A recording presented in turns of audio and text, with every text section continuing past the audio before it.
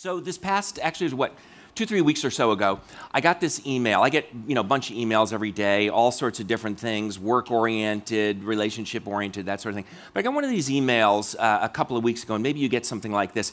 It asked me 2 questions in the email. It said, first, if you could change anything about your life, what would it be? If you could change anything about your life, what would it be? And then the second question was, if you had unlimited resources, what dreams would you fulfill? So I was like, hey, this is pretty cool. And I started reading the email, hoping that they were going to offer me these unlimited resources so that I could fulfill my dreams. And then I saw that the address was from Nigeria. No, it wasn't one of those sort of scam things. It was actually somebody who was really trying to get his readers to think about these questions, to think about if you could just dream big, if you could change anything that you wanted in your life, what would it be? Would you change your physical appearance? Would you be taller? Would you be shorter? Would you be stronger?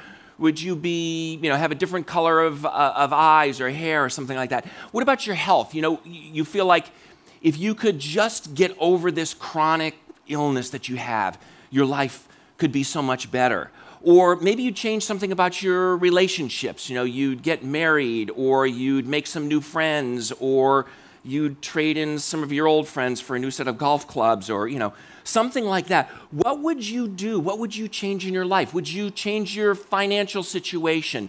If I could just have this much money, my life would be so much better. Or if I could just get a new job, if I could just get any job, if I could trade in my boss for a newer model, my life would be so much better. What would it be if you could change, just dream anything about your life? What would you do? And then take that second question. So you're given unlimited resources, right? Either you inherit it or somebody gives it to you. Just forget reality for just a minute. You've got unlimited resources. What would you want to do?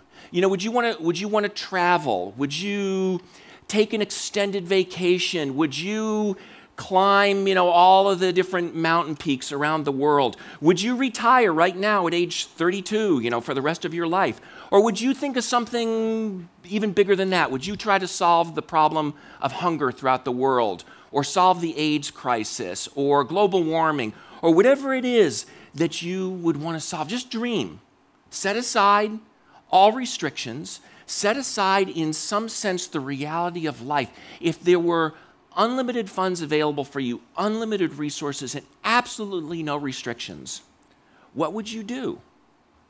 This past week, I read an article about somebody who fulfilled their dream by buying the Oppenheimer Blue Diamond.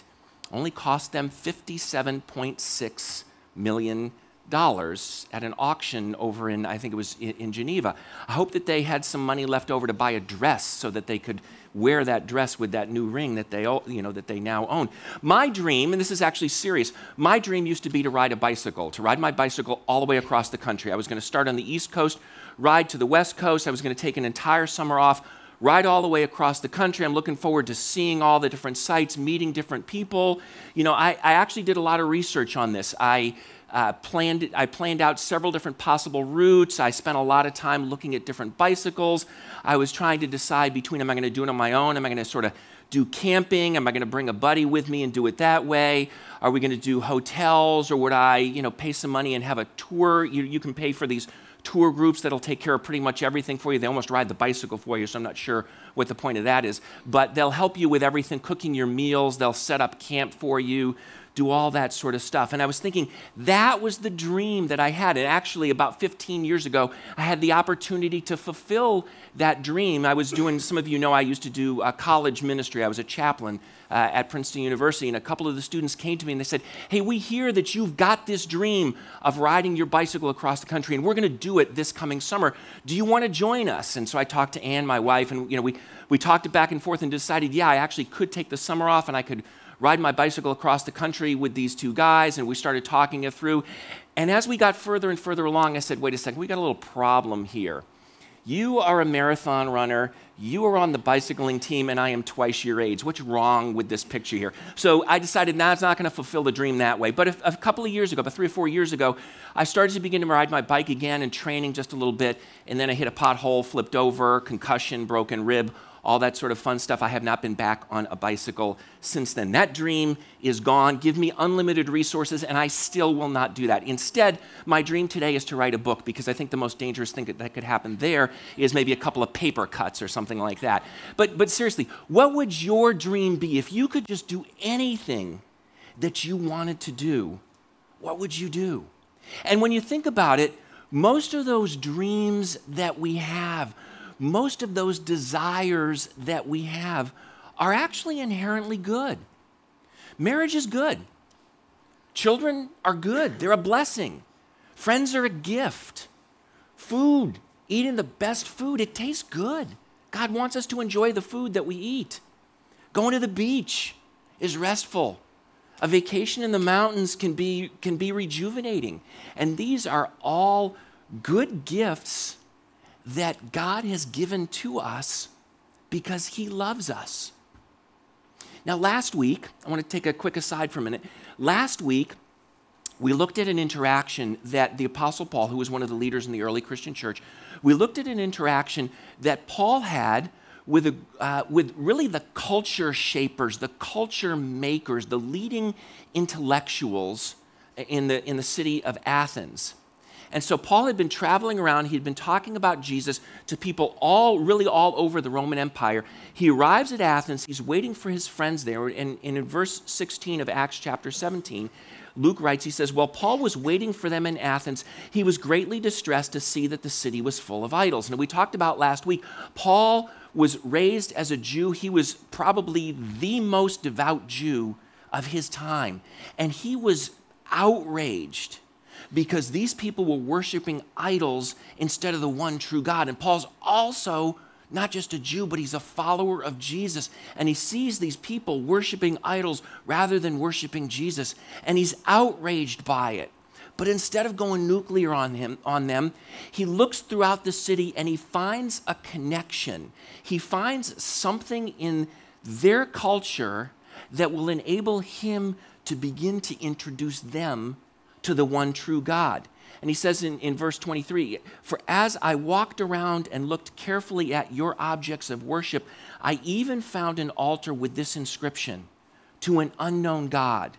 So you're ignorant of the very thing you worship, and this is what I'm going to proclaim to you." He's looking around, he sees all these altars to all sorts of different gods, and he sees this wild card altar, to an unknown God. They realized that there was a God out there whom they didn't know, and Paul says, "You know what? You're absolutely right, but I know who that God is, and I want to tell you about him."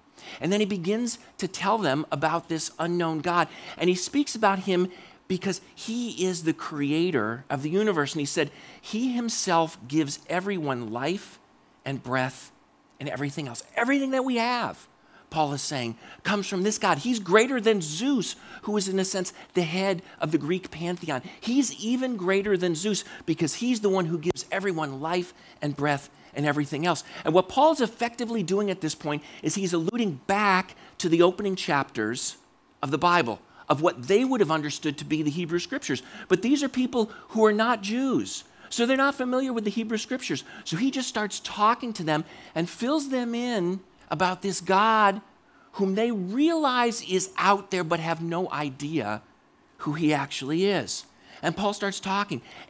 And if we think back to those opening chapters of the book of Genesis, we see God creating the sun. We see him creating the moon. We see him creating the stars in the sky. And if you just take some time, some evening, and look out at the beautiful sky and think about the incredible creation that God has given us. God created the oceans. God created the lakes. He created thousands and thousands of varieties of fish. When Ann and I went on our honeymoon in Hawaii, we got to go snorkeling. Just a half a dozen of us or so went snorkeling on this coral reef, and we saw so many colors and shapes and sizes of fish, and it's just so amazing to think that God created all of those. How beautiful that they are. He created the mountains. He created the valleys. He created forests with hundreds of different kinds of trees and plants and animals and birds. And they all come in different shapes and sizes and different colors. Just picture the most beautiful nature scene that you have ever seen in your entire life. And multiply that by 10,000 fold. And it still doesn't do justice to the incredible beauty that God had created. An amazing God made all of this. And then when he's finished creating all the rest of the world, he created us. And he put us in that world. He created us, the Bible says, in his image. He made us to look like him, to be his representatives in the earth. And then he steps back and he surveys all that he's created, and he looks at it and he's pleased. He's happy. He says, this is very good. This is exactly what I intended to create. It's exactly the way I want it to be. But then he does something amazing. He turns to Adam and Eve and he says, here you go. All of this is for you. The mountains, the valleys, the oceans, the fish, the birds, the animals. Enjoy it. Have fun. Walk around. Climb the mountains. Sit under the shade of the trees. Eat the fruit. Eat the plants. Play with the animals. All of this I've created for you to enjoy. I've created it for you to care for. I'm giving you the responsibility of caring for it, but I also want you to just enjoy it because I love you. And that's why God gave us the creation that he gave us. All of the things that we enjoy, all of the good things that we have are gifts from our amazing God who loves us and who wants us to enjoy both him and the gifts that he's given to us. A few years after Paul was in Athens, he wrote a letter to his young protege, a guy named Timothy.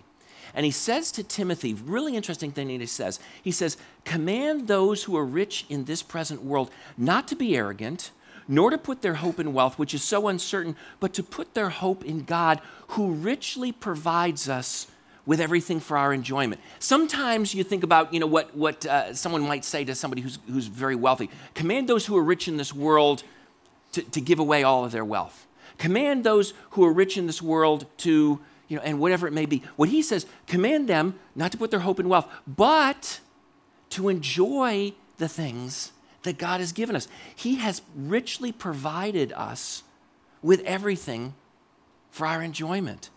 So enjoy the good gifts that God's given you. Enjoy your house. Enjoy your car. Take a nice vacation.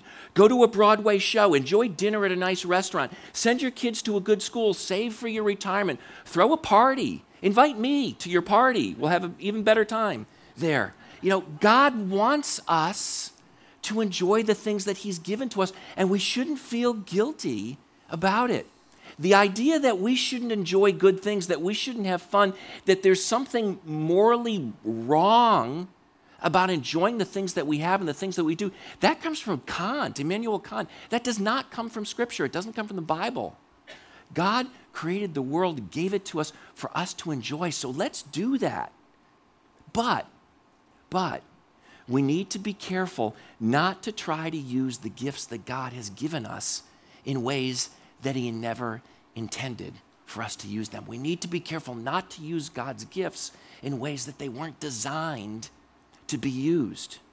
You can take an iPad and you can use it as a cutting board, but you're probably going to regret it. And if you go out on the internet and do a little quick search, there's a video of a family that gives grandpa an iPad, and he starts using it as a cutting board, and he's washing it in the sink, and it all looks really hilarious. And you realize that's not what it was intended to be used for. You can use a butter knife to open a paint can. You're going to break the butter knife, and you're going to get paint all over yourself. It might work a little bit, but you're going to regret using the butter knife for that. You can look for peace and security in your bank account or your investment portfolio, but it was never designed ultimately to provide peace and security. That doesn't come from our bank account. It doesn't come from our investment portfolio. It comes ultimately from our relationship with our Creator, the one who gave us all of these good things. Look again at what Paul said to Timothy. Command those who are rich in this present world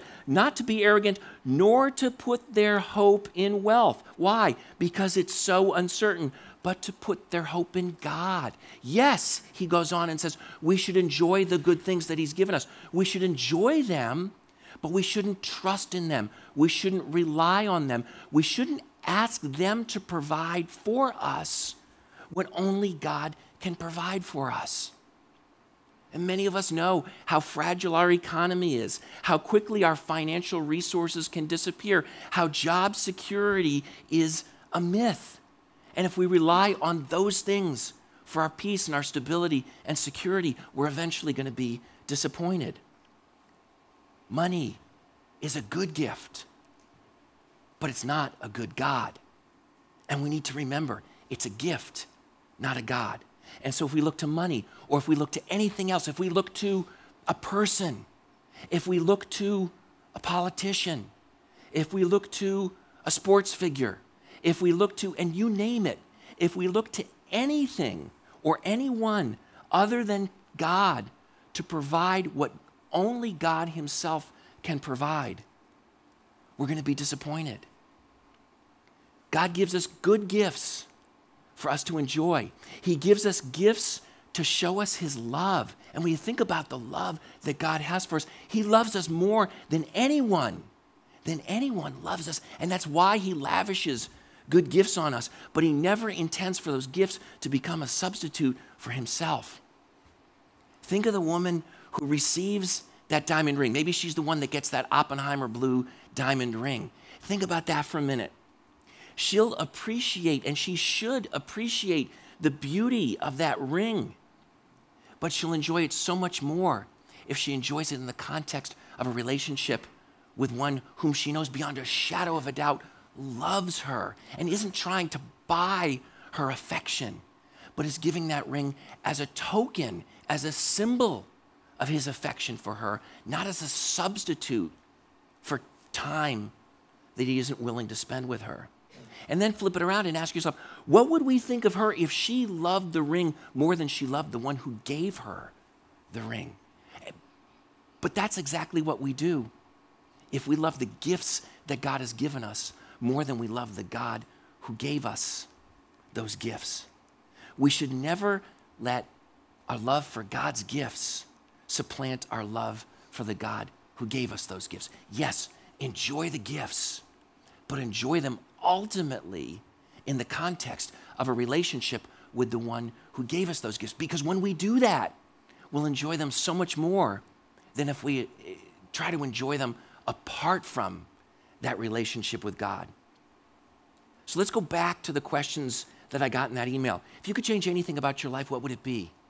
If you had unlimited resources, what dreams would you fulfill? Essentially, what we're asking ourselves is, where are we dissatisfied with our lives? Where would we like them to be better? And in a sense, what gifts are we looking for God to provide for us? But then ask yourself this question. When I ask myself, what would I change about my life, or what dreams would I like to fulfill? When you answer those questions, ask yourself this question: why? Why would I like to change my physical appearance? Why would I like to change my financial situation? Why would I like to, and whatever it may be. And so I asked myself this question over the past couple of weeks: why was it that I really wanted to ride my bicycle across the country? For years, I told myself that the reason that I wanted to ride my bicycle across the country was so that I could get in better physical shape, so that I could just spend some time enjoying the beauty of the country in which we live, just seeing everything from the Appalachian Mountains to the plains in the Midwest, riding through the Rocky Mountains and just coming over the top and seeing the beauty that God had created us, and then riding to the West Coast and being able to see the Pacific Ocean in front of me. I've only really seen it once in my lifetime. Being able to see that again and just enjoy the incredible beauty that God has given me to enjoy. But then I asked myself, why do I really want to ride my bike across the country? All those things are true, but I realized that deep down inside, the reason that I really wanted to ride my bike across the country is because it would give me a sense of fulfillment. It would give me a sense of purpose. It would give me a sense of self-worth because I would have accomplished something that relatively few people have ever accomplished. And I would feel better about myself. And there's nothing wrong with feeling good about ourselves, but ultimately, I shouldn't feel good about myself just because I can ride my bicycle across the country or because I can write a book or because I can do whatever it is.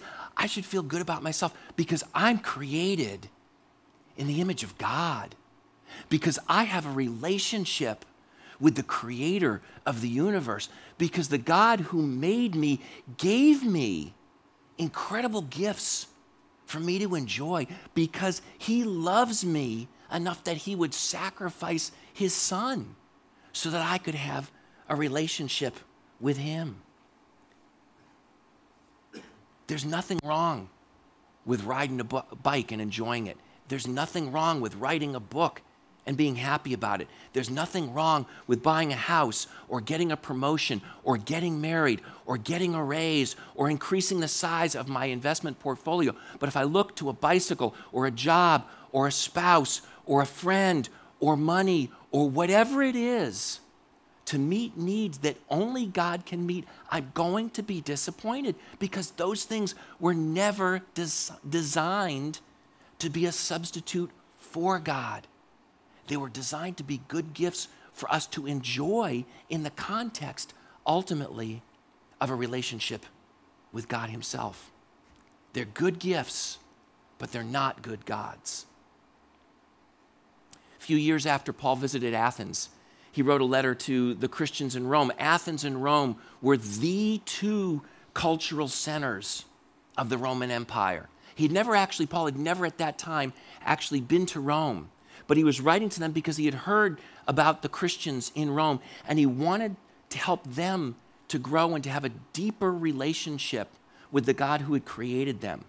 And he wrote to them something that's somewhat similar to what he said to the people in Athens. There, in his letter to the Romans, he warned them not to allow God's gifts to replace God himself. He spoke of some people who exchanged, he says in Romans chapter 1, verse 25, they exchanged the truth about God for a lie, and they worshiped and served created things rather than the Creator. And then he couldn't help himself. He had to say, who is forever to be praised. Because Paul was so enamored of his God that he couldn't help but say, what an awesome and amazing God we have, who has given us all of these things, but they're creation. And we shouldn't worship the creation. We shouldn't look to the creation to meet the needs that the Creator is ultimately the one who can meet. We don't want to allow God's gifts to replace God's role in our lives. A few years ago, I was having a conversation with a friend, and she began to tell me about some of the challenges that she was facing in her marriage. Her marriage wasn't really breaking up, but it had grown stale, and she and her husband were really constantly sniping at each other, and there were just some difficulties there. And she was just kind of bemoaning the fact that before they had gotten married, she and her then boyfriend had been best friends. They did everything together. They had just enjoyed being with one another, and there was just this freedom to be themselves and to enjoy one another's company that seemed to have gone away over the years that they had been married. And she was just saying, I just wish that instead of being married, we could just go back to being best friends, because my relationship with my boyfriend was so much better than my relationship with my husband.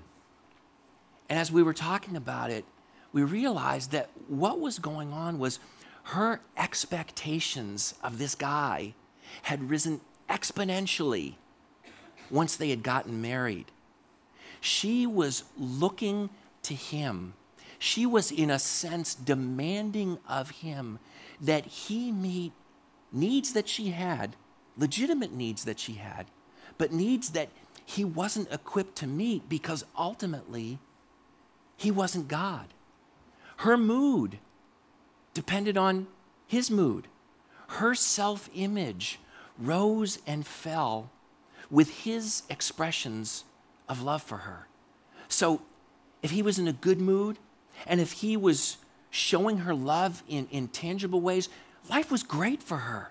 But if he was having a rough day, she ended up having a rough day.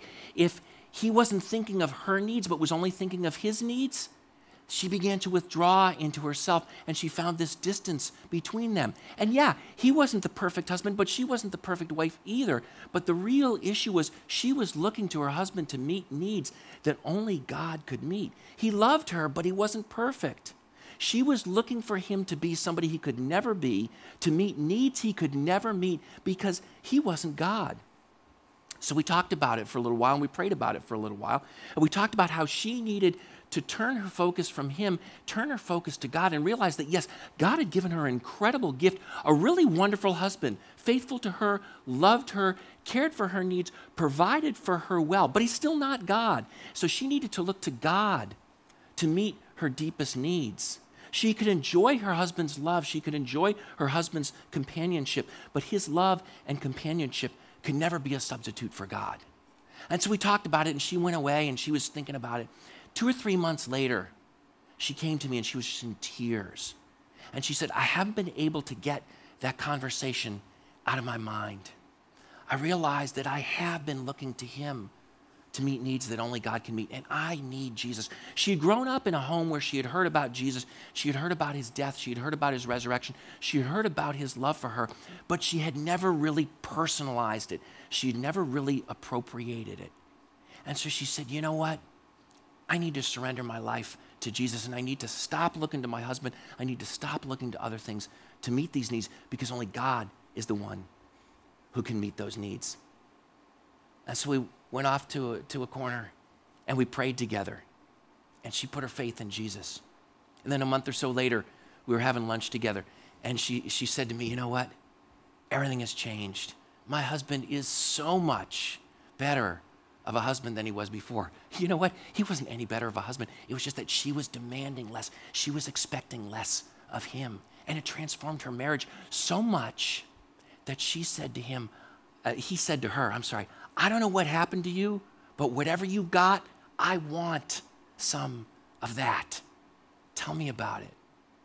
And God worked in their marriage to make it something wonderful, a continued gift, a continued blessing, but a greater gift and a greater blessing than it had ever been before, because now it was in the context of a relationship with the God who had given them to each other.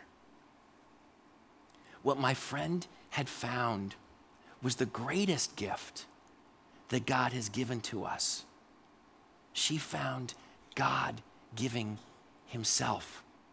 In his letter to the Romans, Paul wrote, he said, he who did not spare his own son, but gave him up for us all, how will he not also along with him graciously give us all things? We focus on the second half. If you've been around churches for a while, we usually focus on the second half of that verse. God is going to give us all these gracious things, all these incredible gifts. If he gave us his son, of course he's going to give us all these gifts.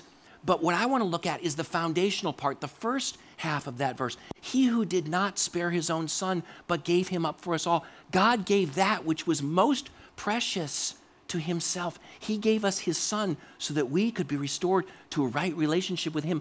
Effectively, God gave us himself. You can't give anything better than yourself. And you can't receive anything better than God himself. God wants us to enjoy the good gifts that he's given to us, but he wants us to enjoy them in the context of a relationship with himself. If we try to enjoy them apart from a relationship with him, we'll never fully enjoy them because they'll never be able to substitute for him. If we let God's gifts become a substitute for God himself, we're always going to be disappointed because they were never intended to be a substitute. They were intended to be a symbol of God's love for us.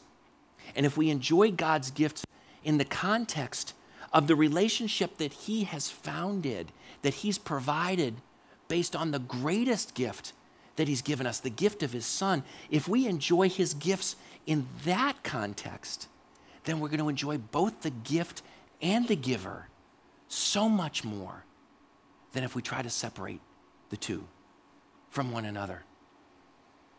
We've got a God who loves us so much that he gave us himself because he wants to be in a meaningful relationship with him. And what he wants us to do is look to him to meet our deepest needs, to fulfill our greatest hopes, to answer the questions that we're asking, and to find meaning and fulfillment and hope and peace in a relationship with him. Let's pray together.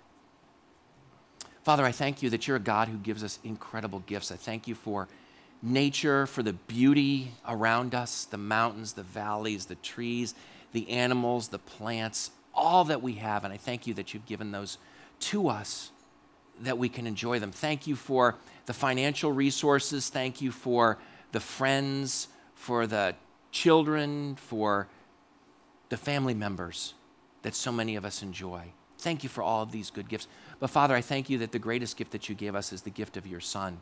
And I thank you that effectively in doing that, you are giving us yourself. And I pray that you would help us all not to look to all these other things to meet needs that they were never intended to meet, but ultimately to look to you. And as we do, I pray that we would find the fulfillment that we're looking for, that we would find the hope that we're looking for, that we'd find the meaning that we're looking for in our lives.